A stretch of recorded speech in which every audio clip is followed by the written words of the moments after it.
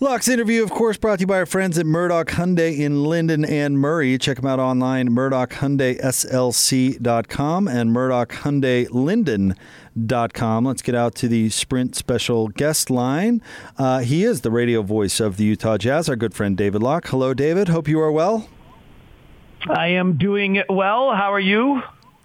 Hey, I think we are doing really well, especially with the news coming out today about the NBA. Adrian Wojnarowski, amongst others, reporting what, partially anyway, what the owners are going to be voting on Thursday, which of course would be tomorrow. Your thoughts on the format and what we've learned today?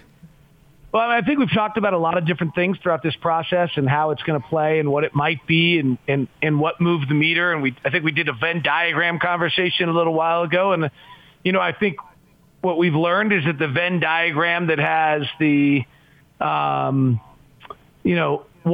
I think, well-being of basketball, trying to get as many games in as possible so that when they do hit the playoffs, the games are better, mattered. I think getting games in for several $100 million was the comment that Woj made on Scott Van Pelt's show last night.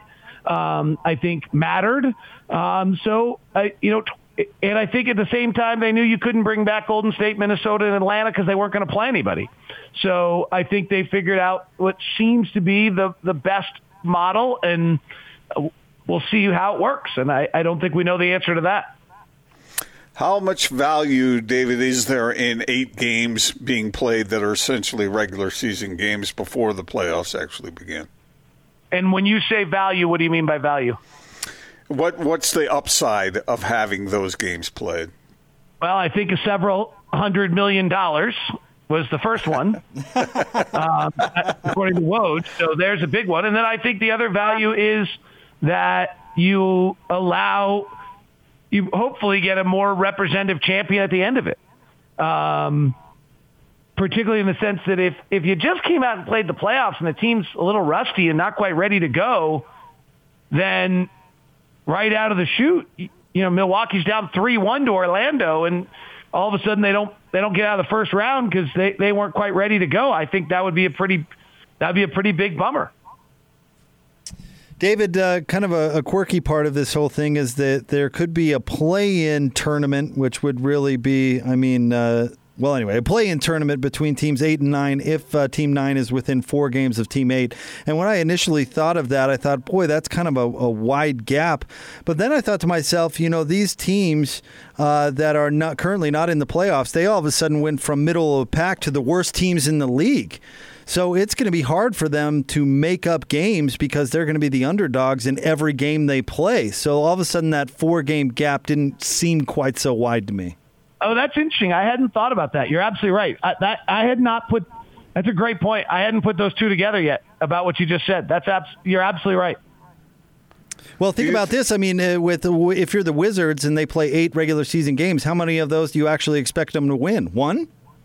Well, they will not be favored in any of them, right? Right. They don't on a neutral site, and every other team is better than them. Yep. So do you think that would also, David, make it for maybe more travel room for a team like the Jazz when the Thunder are 1 game back and the Rockets and Dallas are 2.5 games back and Denver is a game and a half ahead of the Jazz? Do you think this kind of schedule could make for more mobility in that regard? I did it today, and I could see us very easily ending up as the 14th seed out of 16. The good news is I can't find a scenario where we play the play-in game, or maybe I have us as the 13th seed. Like, we could very, very easily end up being the 13th seed. So, right, it's got to be, like, they haven't announced this yet, but they've got to be seeding. No, we could be the 14th seed. But they have to, if we're doing this play-in thing, we've got to be. Well, wait a sec. Does that mean? No, wait a sec. They're saying between 8 and 9. Yeah, so that would be. So then they're not going 1 through 16 then. According to Woj. Yeah. Oh, that's really interesting. When we talked to Steve. This whole time, I thought the minute they brought back 4 or 5 Western Conference teams and only 1 Eastern Conference team, that we were on the verge of 1 through 16. But you're right. If the way Woj is saying it, 8 and 9, not 15 and 16, and it's a play-in for the 8 seed, then we're not even breaking up Eastern and Western Conference, which I think is too bad. I would have liked to have seen that. Well, that's interesting that you bring that up, because when we talked with Steve Cyphers earlier in the program, he also assumed it would be 1 through 16. So maybe there is something different coming. Well, Woj doesn't miss much. He's pretty well connected. The people who tell him what he knows usually know what they're talking about. So I would guess that that's not the case. But if you did go 1 through 16, by the way, I did that today, we could have ended up 14th, which I don't think actually matters. No problem at all. I mean, other than 14th means you're playing a 3 seed, and you don't want that. But there's not a lot of without home court advantage, it's not a big deal. Now, by the way, I haven't heard anybody talk about this, but Utah and Denver are the only teams in the league that actually have a home court advantage. Statistically, the only 2 teams that have a advantage at home are Utah and Denver. So we would have the biggest step back of any team in the league. David Locke is with us, 97.5 and 1280 The Zone. David, I want you to weigh in on a conversation that Gordon and I were having a couple of segments ago, talking about this year's Utah Jazz. We talked about the inconsistency, and it's not the first Jazz team I've covered that's been inconsistent, because if you think about the Darren Williams, Carlos Boozer Jazz teams, they weren't very good on the road. They were great at home, but they weren't very good on the road. They weren't consistent, but you kind of point to it and say, well, here's why. With this Jazz team, they have some really huge wins on the road. They have some losses at home, especially at the beginning of the year, and these big long streaks of wins, and then these losing streaks as well where they're not playing as well. Is there something, and Gordon asked me this question, is there something you can put your finger on as to why? Well, this year was funky, right? We had these big ups and big downs and stretches opening the year and opening out of the break where we struggled. And that was a little different than kind of what I think we usually do.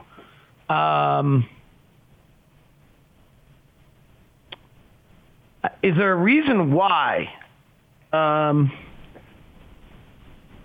Probably not that I have for you. I always think that there's a level where we think, and this year might not be the truth. In the past, I've always felt like we say these things and we think we're more inconsistent than we actually are, right? So, our record against above 500 teams just wasn't very good this year. But our record against above 500 teams or below 500 teams was great. So I'm not sure that the premise of the question when you say that we're inconsistent is anything more than maybe who our opponents were. Okay. Right? Well, that's an explanation, certainly. Sure. Yeah, in the Western Conference, there were 4 teams. I'm doing this off the top of my head. There were 4 teams that were above 500 against above 500 teams. And then Utah, Oklahoma City, Dallas were not. Houston is actually who was inconsistent. Houston and Denver were 2 teams that were above 500 against good teams, and I think lost double-digit games against bad teams. In fact, I think Houston may have lost as many as 15 games against below 500 teams. I'm off, might be off by a little. That's a lot. They probably only lost 25 games this year. I don't have the standings in front of me. So that 15 seems like a lot. But my memory on us is that we were 4 or 5 games below 500 against above 500 teams, and we were really good against below 500 teams, which would lead me to say that, maybe that's just who we are, is that level of a team. David, do you think the Jazz are in a position where they are at a disadvantage from the standpoint of there's so much coordination in their offense and timing as far as passes and movement and all of that goes, versus, I think I may have asked you this before, but I can't remember what the answer was, as opposed to a team that has a couple of star players and they rely more on just pure talent? I mean, we've started so poorly to open the year offensively, and we started the year so poorly right out of the All-Star break that both those things would seem to make perfect sense, right? Like that would seem to be a legitimate. Like if you came to me with that, I would have to say, yeah, probably. I mean, if you go back and look at our opening games of the season, this I do have in front of me. Just our 52nd, 63rd, 60th, 57th best offensive game. So 4 of our worst offensive games came in the first 8 games of the year, and then a few more came in November. And under Quinn, they've always happened early. Then you go back to out of the break, and all of a sudden we were terrible again. We were 53rd offensive performance against the Spurs, 50th against the Rockets, warmed it back up a little bit when we got going against some less good teams. But yeah, our offense wasn't nearly as good as when we first came out of breaks as it was early in the year. Now, the post All-Star break, our real problem is we were awful defensively. And so it wasn't so much that we were bad offensively as it was more that we were awful defensively. So that will be, have to see. Yes, I think that's a legitimate argument. I could just as easily argue, though, that the teams that will have the greatest advantage coming back are teams that can protect the rim, that force teams to shoot from the outside or take low percentage shots because of the fact that shooting will be off. And so those defenses that can do that will have a unique advantage. Those defenses thus would be Milwaukee and Utah. And I think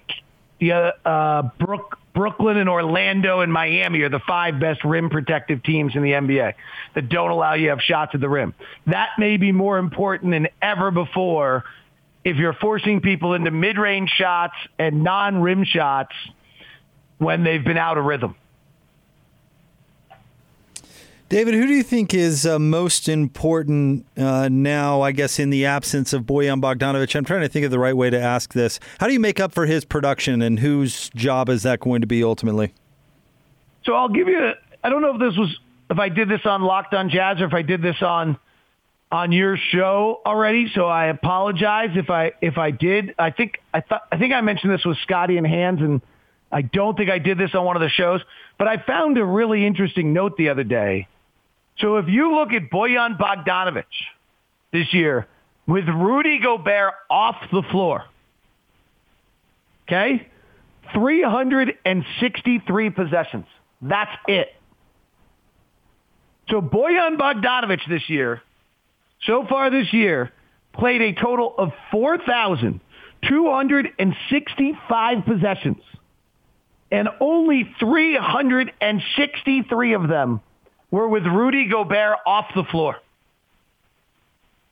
Is that amazing to you at all? Or is this like everyone knew this except for me? No, it seems I certainly didn't notice that to that extent. 92% of Bojan's minutes were with Rudy on the floor. So the Jazz had taken Bojan, and I think the thought on this, I haven't talked to any of the coaches, but was they were protecting Bojan's defense. Okay? So let's take George Niang for a second, who, when George Niang this year has been on the floor, he's played 1,400 possessions. Our defensive rating's not very good. It's a 112.7, which is in about the 35th percentile. Except for the fact that when you put Rudy Gobert on the floor with him, it gets much better. It's suddenly a 106.1 or 0.0. It's 86th percentile. And yet he's only been on the floor because of the way they used Bojan 10% of the time with Rudy Gobert.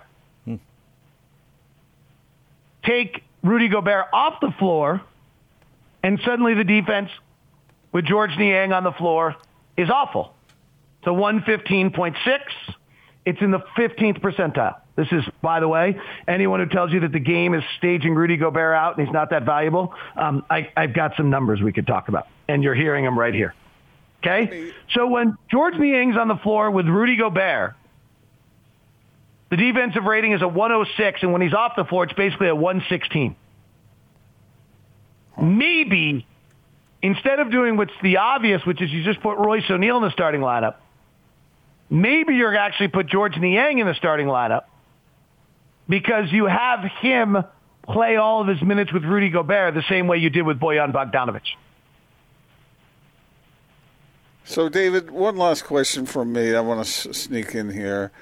Of all the things that you consider for this particular Jazz team now without Bojan, moving into this kind of scenario, 8-game regular season left, and then into a playoff situation, what is the most important factor for this particular team? Probably, I mean, the way you were going to win games was that we were going to outshoot people, right? We're the best shooting team in the league. Our shot distribution's way better than everyone else. And Bojan was a huge part of that. We were not a great defensive team. It made us all uncomfortable all year. We weren't quite sure how to deal with that, what to do with that. Is there a way that with Bojan Bogdanovic not playing, that we somehow get better defensively? And I don't know how you do this, but you don't drop significantly offensively, which I think would be really hard. I mean, we're the best shooting team in the league largely because of Bojan. But, frankly, we've been a top 10 shooting team for each of the last 4 years because of Quinn's offense, too. So, maybe there's something there where the loss of Bojan allows us to be better defensively, and that pushes us into a better space in some way. I'm making stuff up. I got no way that we're better without Bojan. I just tried. It was a futile effort, but I tried. Tough sell. It's a tough sell right there, but I liked it. I liked it. It was a good argument. David, thank you as always for jumping on with us. We really, really appreciate it, and I think we're all excited. We're making some progress here, so it's good. Hey, David, one more thing to think about. I want you to think about this the next time you come on our show. I'd like to hear your opinion. Jake and I were talking about this yesterday, the 5 best shooters in Jazz history. Think that through and let us know what you think. 5 best shooters in Jazz history. Yep. You got Morris Almond. Mo Almond, obviously. Mo Almond, Mike Ronnie Brown. Brewer. Ronnie Brewer. Who else? Larry Kraskowiak. Delaney Rudd, rounding out the list. Right, David? Rusty LaRue. Well, I know who one is, and now I got to figure out the rest of them. Okay? Well, we'll check in with you on that. Bojan might be 2, by the way. I left Bojan off my list just because he hasn't been on the team long enough. I considered longevity. You didn't ask that. True, but I mean the what you judge this on is your own, right? Best shooters. Well, sure. You ask who the best shooters on the Jazz team are, like best shooters in a Jazz uniform. I don't know. Longevity matters. See, I don't think it does in that question. That is the weirdest caveat to add into the question, by the way. I got to just share that. It's just part of the equation. You didn't do who made the most important shots or that all matters too. The most biggest impact for a long period of time. You just asked who the best shooters ever in a Jazz uniform were. Who played? You didn't now you add these caveats. How am I supposed to do this? By your own discretion. Yeah. You do it according however to you formulate it. You do it. Yeah. Mm-hmm.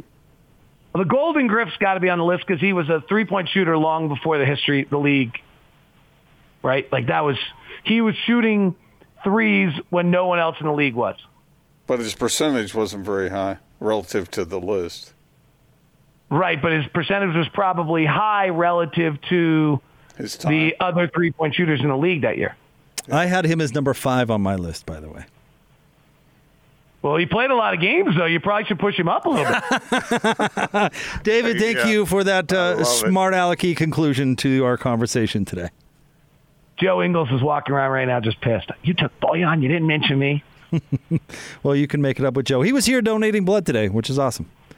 Oh, he's generally a pretty good guy despite the front he tried. No, I'm just kidding. Thank you, David. I miss George Niang. I miss a bunch of these people. Well, we miss you, buddy. Hopefully we'll be able to see you in person at some point, and you'll be able to see them. Okay. Talk to you soon. Thanks, man. David Locke, our good friend, radio voice of the Utah Jazz.